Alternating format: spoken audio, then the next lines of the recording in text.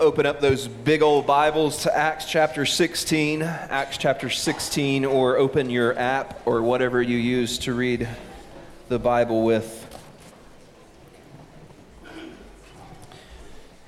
A few months ago, July actually, in Acts chapter 8, I had been reading a book and found, the book is good across the board. Oh, Kingdom Kids, sorry. Oh my goodness.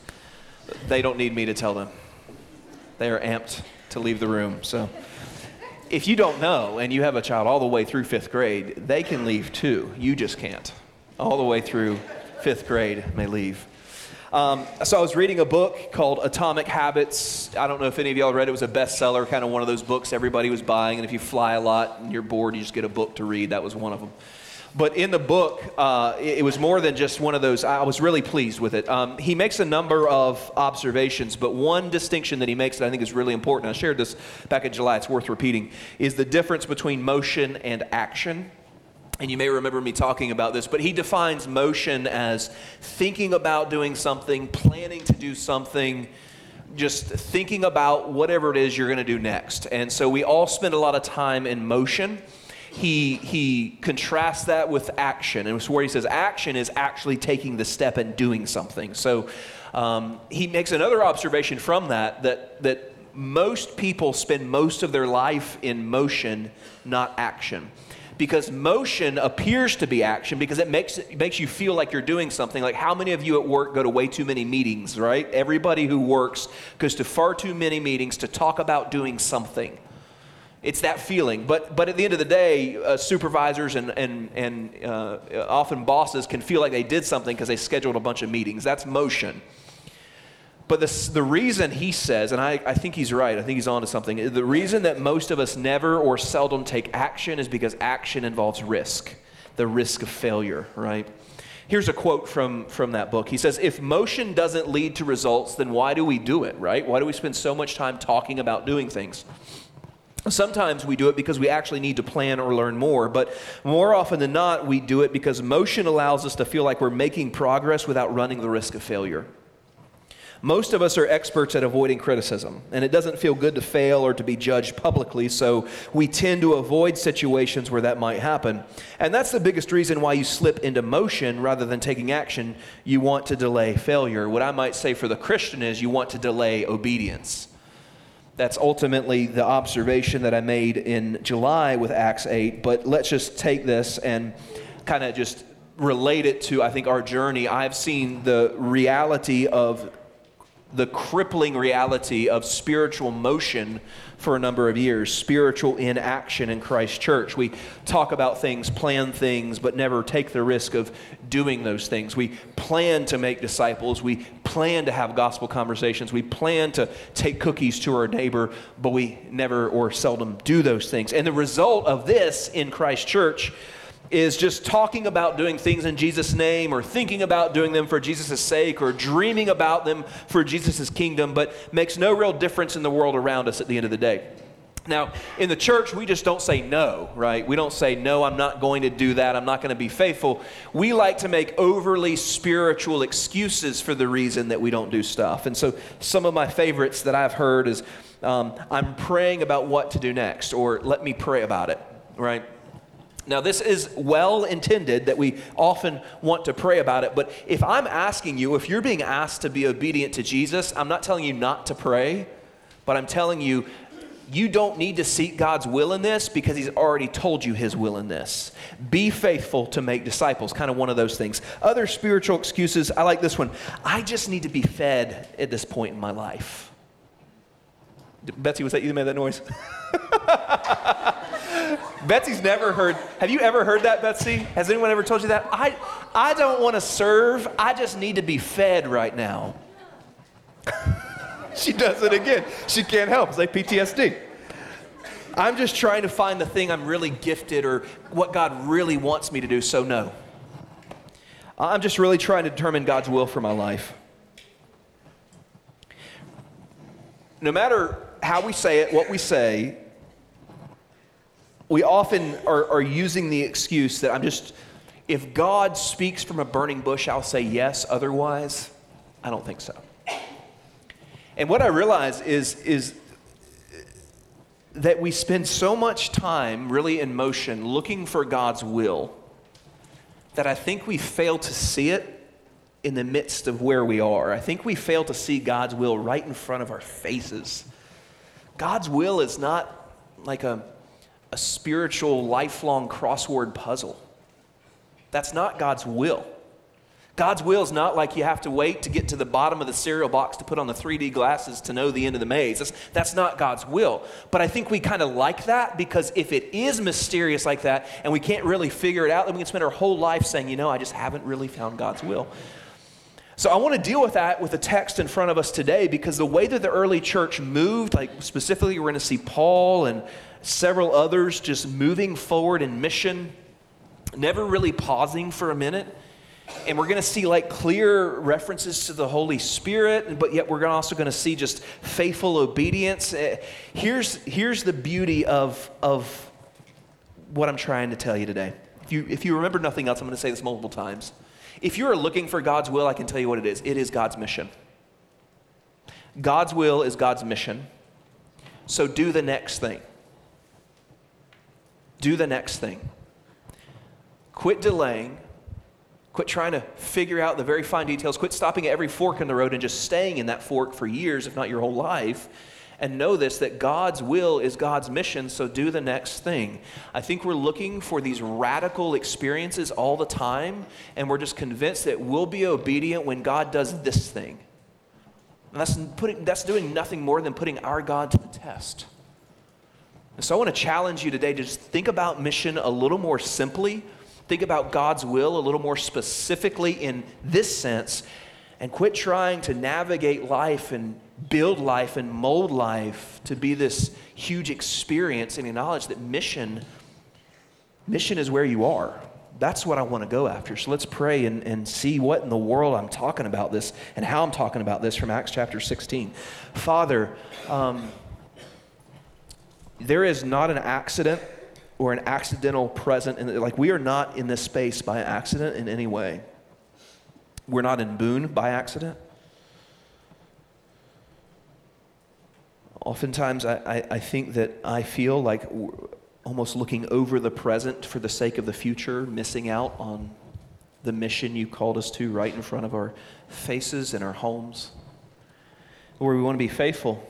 And we want to follow your will and do the next thing.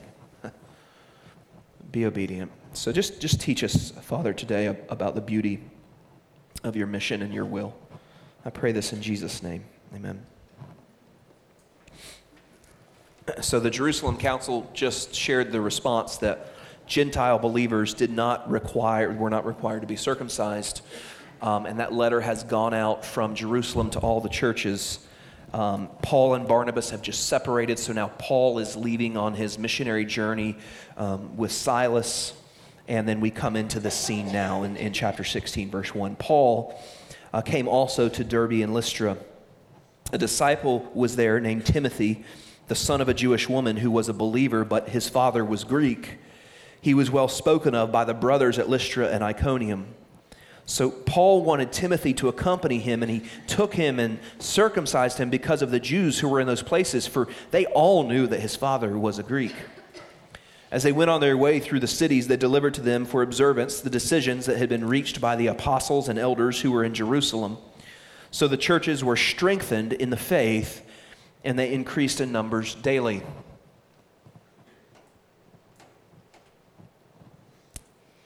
Not the most exciting passage, especially for Timothy, but significant. And we'll talk about how this, just seemingly like let's just do these things, relates, because verses 6 through 10 change the scene a little bit, and we see this clear language about the Spirit of God.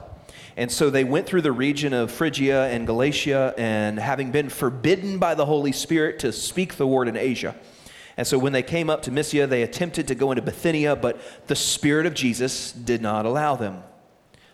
So passing by Mysia, they went down to Troas, and a vision appeared to Paul in the night, a man of Macedonia who was standing there urging him and saying, "Come over to Macedonia and help us." And when Paul had seen the vision, immediately we sought to go on into Macedonia, concluding that God had called us to preach the gospel to them.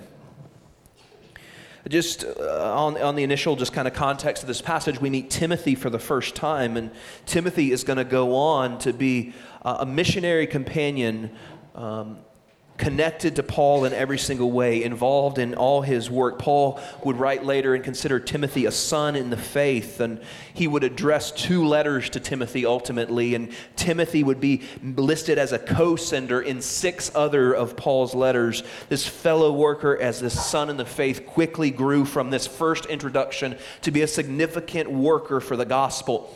And in this scene, he comes upon Timothy, so we now have 4 people in this caravan. We know about Paul, Silas, Timothy, and now Luke. Look at verse 10, first person language, and we joined. It's just a kind of a neat reality Luke has been giving us.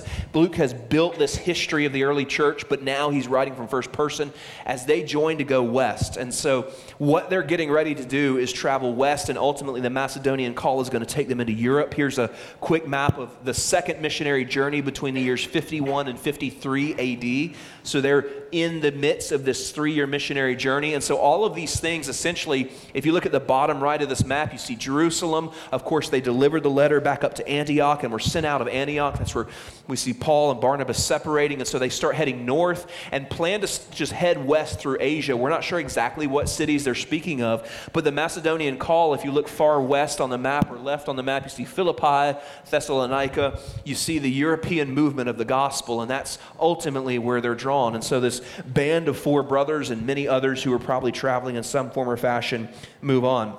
Now, this call may seem very different. The first 5 verses of this story is just really about Timothy and a way in which to reach people. And the second one, we see the Spirit of God. We see the Spirit of Jesus. In verse 10, in the concluding verse, we see that God had called them. So we see the work of Father, Son, and Spirit. And it's clear kind of spiritual language on display. Are these 2 stories completely different?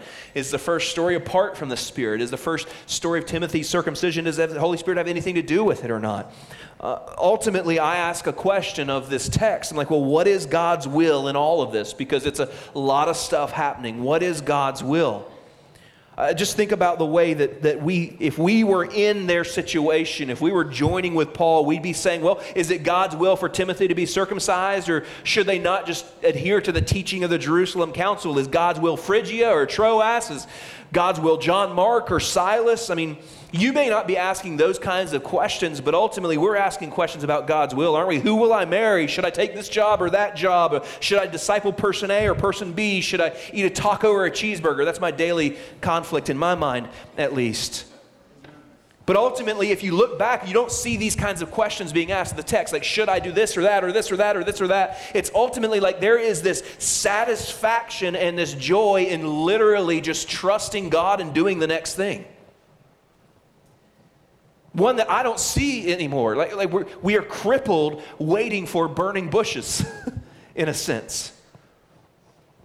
This is the issue that leaves many of us in motion our entire lives, never taking a meaningful step forward. So much of this background came from a really helpful book called Just Do Something by Kevin DeYoung. We used to give it years ago to lots of folks, but the idea is just that premise. Like, we spend our entire lives like saying, is this God's will? Is that God's will? Is this God's will? Listen to what he says. So he says, so all y'all trying to figure out God's will, just go marry someone provided you're equally yoked and you actually like being with each other. Go get a job provided it's not wicked. Go live somewhere in something with somebody or nobody. But put aside the passivity and the quest for complete fulfillment and the perfectionism and the preoccupation with the future. And for God's sake, start making some decisions in your life. Don't wait for the liver shiver emotional hibby-jibbies, y'all. That's what he's saying. If you're seeking first the kingdom of God and his righteousness, you will be in God's will. So just go out and do something. That's the point of the whole book. I'm just waiting for this thing. Hush and quit trying to cover up your laziness with spiritual speak and save me the time. That's like what I want to say. But most simply, Oswald Chambers years ago was asked a similar question. Dr. Chambers, and this guy wrote extensively on prayer and spiritual disciplines and spent days and days and days discerning the Father's will. And he said, Dr. Chambers, what is God's will? He says, trust God and do the next thing. Trust God and do the next thing. Take the next step. That's the beauty of the early church. What is God's will? God's will is God's mission. So do the next thing. God's will is to make disciples. God's will is that you faithfully follow him. God's will is to advance his kingdom. God's will is for you to disciple others. God's will is for you to worship him. God's will is for you to love him. We are so caught up in how we specifically do those things that we stay stuck at every single fork in the road, not even acknowledging that in that stuckage and in that hesitation, we are obedient to the very will that we seek. God's will is God's mission. So do something. So, some points of application that we're going to build through this passage. The first one, I think, rightly so, considering such a powerful book, gave the idea, just do something, right? Be intentional about what you're doing.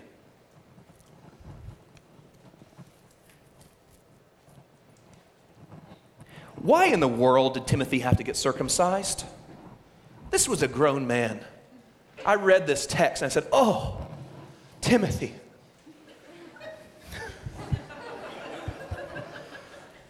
I mean, if anybody ever had a chance to appeal to grace, it was his opportunity. Y'all just sent the letter out that said, I don't have to do this. Like, why didn't he do that?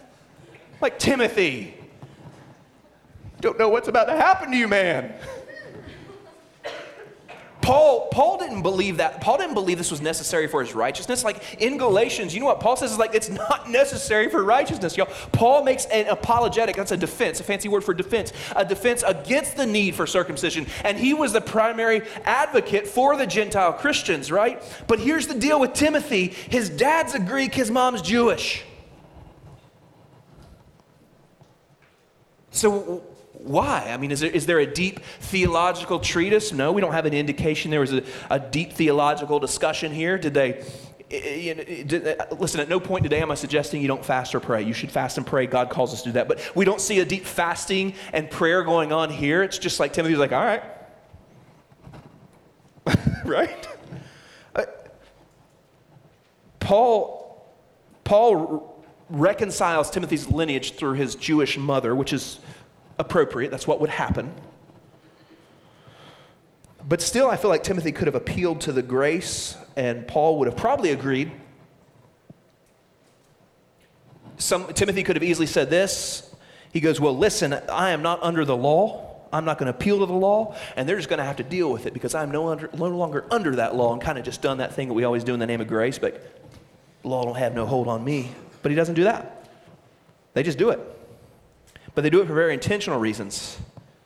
Because to have a member of his group who had Jewish lineage and yet was uncircumcised would have done one thing. It would have hampered his effectiveness amongst the Jews. That's it. He was doing this to reach people with the gospel. So, I don't know how the conversation went. Hey, Timothy, I know I just met you.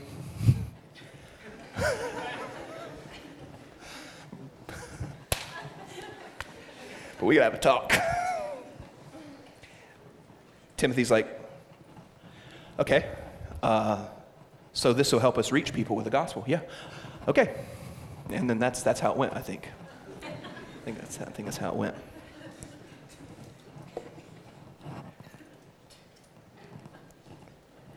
Here's the point. We joked around this week in staff about like how we could call the church to be obedient. You know, we're not going to share that though. I mean, if you're ever like, I don't have the time, I'm like, Timothy got circumcised. What's your excuse? Like, that's the ultimate sacrifice there. But think how simple this is for just a minute.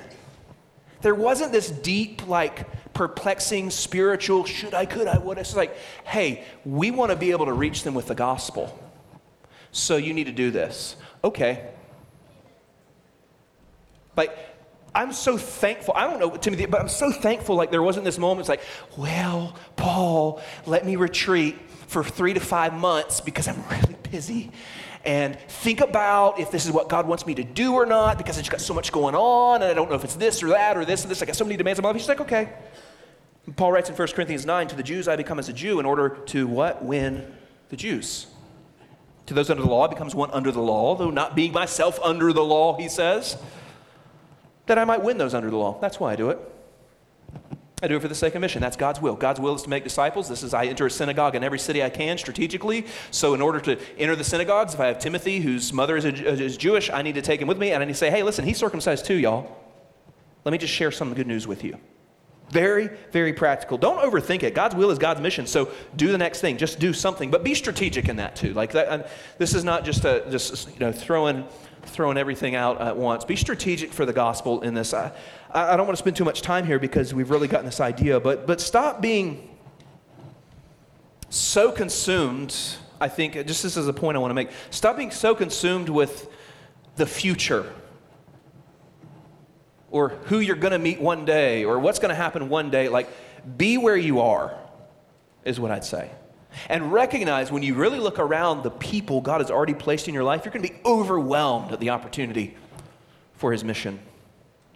Just recognize that maybe, just maybe, there's a slight chance that all the people you're called to reach are the people who are already around you. I just wonder if we're kind of fear of missing out these days. Like we got to be doing the most adventurous thing or the biggest thing out there or the best thing out there, and we're missing the people God's just put right in our midst. Dig deep with the people already in your life is what I'm saying. Don't bounce around. Don't pray for a whole new group of people all the time. Be strategic with the relationships that God has already provided. If you want to know God's will, look around you. God's will is God's mission, so do the next thing. So these first 5 verses, as we conclude there, we're going to go down to 6 through 10. It's kind of clear. It's really, I love this passage because I firmly believe that we need to be about this in the church. There's nothing more joyous to see faithful servants say, okay. And I'm like, oh, that was really easy. Like, is there a catch? Like to ask somebody, hey, will you consider discipling this person? Okay. Like, how does that rare, how, I don't know. Poor Betsy, you already put yourself on the spot today. Not too often does that happen. Would you attest? See, that people will believe you, Betsy, because you're kind. It's not very often that happens, though. You don't understand how often we really try to engage people to disciple others, and they throw out the spiritual stuff. Like, I don't know if it's that person or this. Just like, but when I hear okay, it is like manna from heaven. Because I think that person gets that it's not going to be like, they're waiting maybe for a feeling. Like, do you remember the butterflies in your stomach? Like, they'll get this feeling, oh yes, I'm supposed to disciple them. They're shutting it up. Like, just saying okay, because you know it's God's will to make disciples, right? So you know it's God's will to disciple others. That's all I'm saying. So these kind of first few verses happen the way, but then we bring the spirit language in here. And I'm like, think about verses 6 through 10, all that happens. So these guys, this crew for the gospel, they head out and they have their maps and they have their provisions and they have their granola bars and they have their coffee and they have everything they need for this long journey. And then they keep trying to go places, and it's like the Spirit of God keeps shutting the door in their face.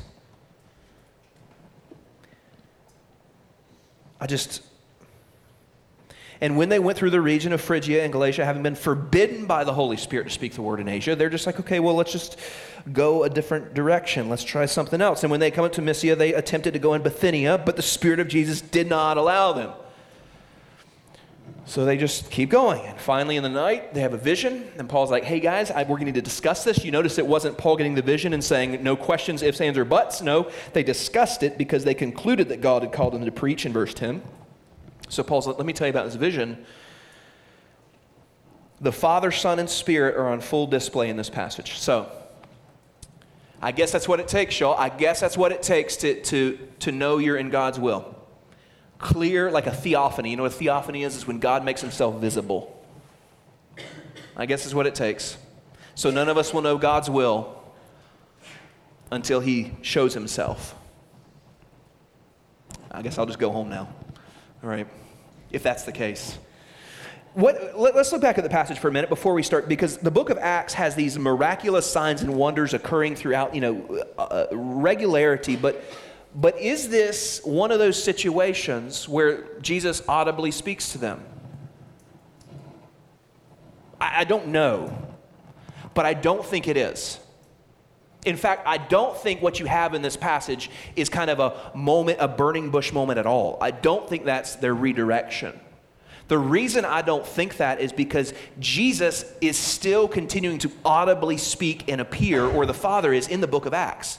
It happens in chapter 1, obviously, before Jesus ascends. We see the words of Jesus, but he also many other times does this as well. We look at chapter 9. You think about Saul's conversion, right? If you think about Saul's conversion, clearly Jesus confronts Saul on Damascus Road. And if you have a red letter Bible, you can hop there and you can see it, right? Jesus appears to Saul very clearly. So we know that there's evidence for that to continue. Chapter 11, you remember chapter 10 and 11, Peter and Cornelius and the blanket from heaven and God looking at Peter and saying, Peter, go eat all this food. What I say is clean, right? And then he retells that story. Clearly, God speaks, because as Peter is retelling that story, we know he is quoting, like audibly, Jesus speaking to him. And we know that Jesus is not done with that, because it continues in chapter 18 when Paul is in Corinth. The Lord says to Paul in a vision, he audibly speaks. But in this passage, we don't see any of that. And if you're really bored right now, this is so important. I'm sorry that you're bored. It's the worst thing ever. It's like my kids are like, I'm bored, okay? I don't care that you're bored right now. You need to get this. Why am I talking about this? Jesus continues to speak, theophanies continues, but in this passage, they travel literally all over this region, and it doesn't seem as though there is this moment from on high, this experience of the presence of God, but yet we know that it is not only Spirit, it is the Spirit of Jesus, and it is God.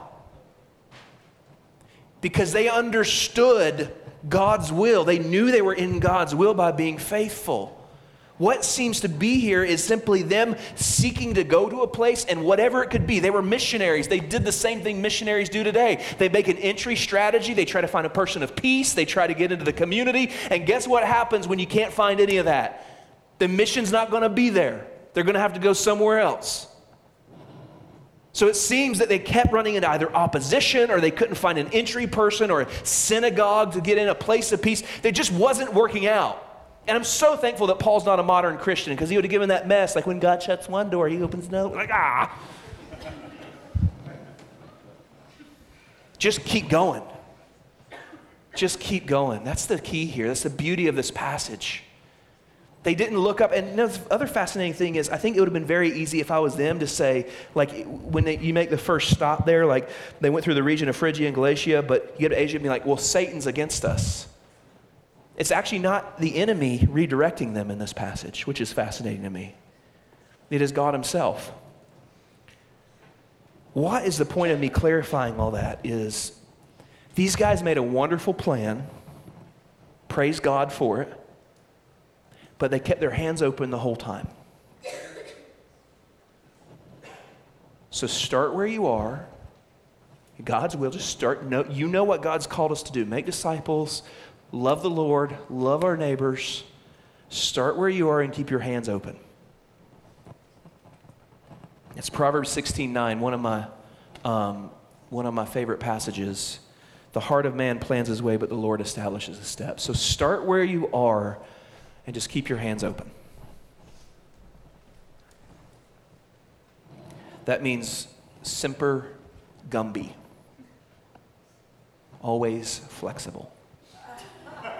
That's what that means.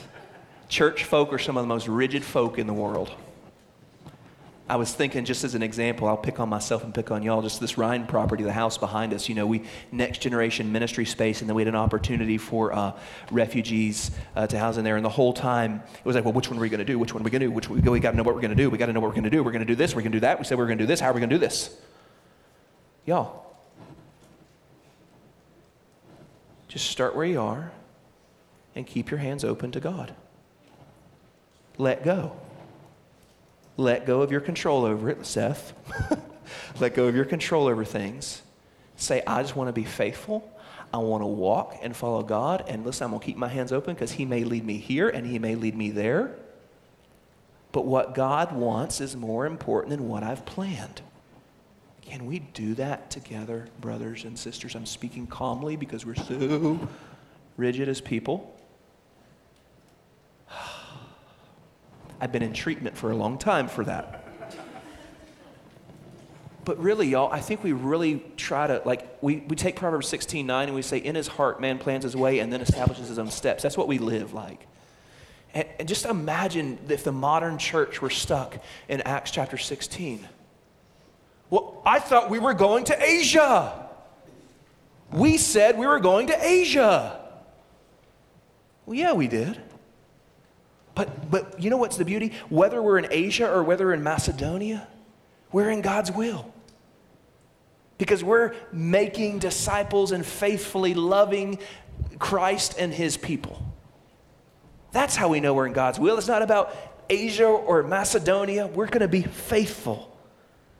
They didn't stop. They knew they had work to do. They knew they were serving God in his mission. Another quote from Kevin DeYoung: if you think God has promised this world will be a 5-star hotel, as sad as I am about this reality, I love 5-star hotels, you will be miserable as you live through the normal struggles of life.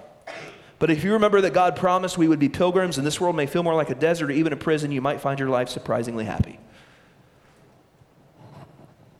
Stay committed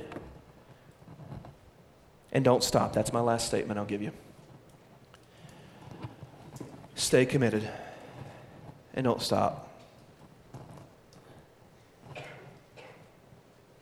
If you're doing the work of God's mission, you're doing God's will, so do the next thing. Let me just say real practically here for just a minute. Moms and dads, keep raising your children, pointing as often as you can to Jesus. Husbands, love your wives. Wives, love your husbands. Neighbors, take your neighbor's cookies.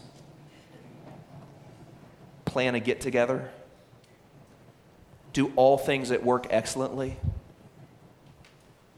Love your classmates. Love your church. Wake up every day and do all that all over again. Every day of your life. And quit chasing experience. Quit it. Y'all are wasting your life chasing experience after experience after experience. When we sing in just a few minutes, I promise. When we sing in just a few minutes, we're going to sing a song of challenge that we've sung before. And oftentimes when we sing the song, I'm not going to tell you because you're going to know exactly what it is. You think about it, you probably imagine yourself suiting up and packing up and getting on a plane, like skydiving into some unreached land, 1040 window where no one's a Christian. You're going to go in, just hell on wheels. You're going to save them all. When you sing that song today, I want you to sing that song as you think about your family, as you think about your wife, and your neighbors, and your friends, and your church, and your colleagues, and your classmates. And you're going to find that song, as powerful as it may be to call us across the world, is just as powerful to call us next door. God's mission is not out there somewhere. It's right in front of your face, so don't miss it. Discipleship, giving, hospitality, generosity. This is God's will. Praying, reading, fasting, sharing the gospel, calling a friend, taking the cookies, inviting someone to lunch. Plan your trip across the world, fine, but plan your next thing and do your next thing here and do it now. That's the call. What is God's will? It's God's mission. So do the next thing. Stop overthinking at church. Trust God, and do the next thing. And by God's grace, do it today. And so, Father, would you teach us that as miraculous as you are and as overwhelmingly surreal as you can appear in burning bushes, your Spirit works in what we consider to be the most mundane moments of our day. For you are concerned with faithfulness where we are. And your will is not a mystery to be solved. Your will has been clearly revealed in your given perfect word. To make disciples, to love the Lord our God, and to love our neighbor as ourselves. To pursue others with the gospel of peace and to train up generations in this gospel. How we do that in the midst of our life, Lord, we seek to be righteous and faithful through Christ in these big things, Lord, so that we are not so consumed with the actionless motion of Christianity, but rather the action of your kingdom. So teach us to see the mission not always as an experience or an emotional high, but as a calling right in front of our face to trust you and do the next thing in Jesus' name. Lord, would you enable us to find the freedom of your will and your mission. In Jesus' name I pray. Amen.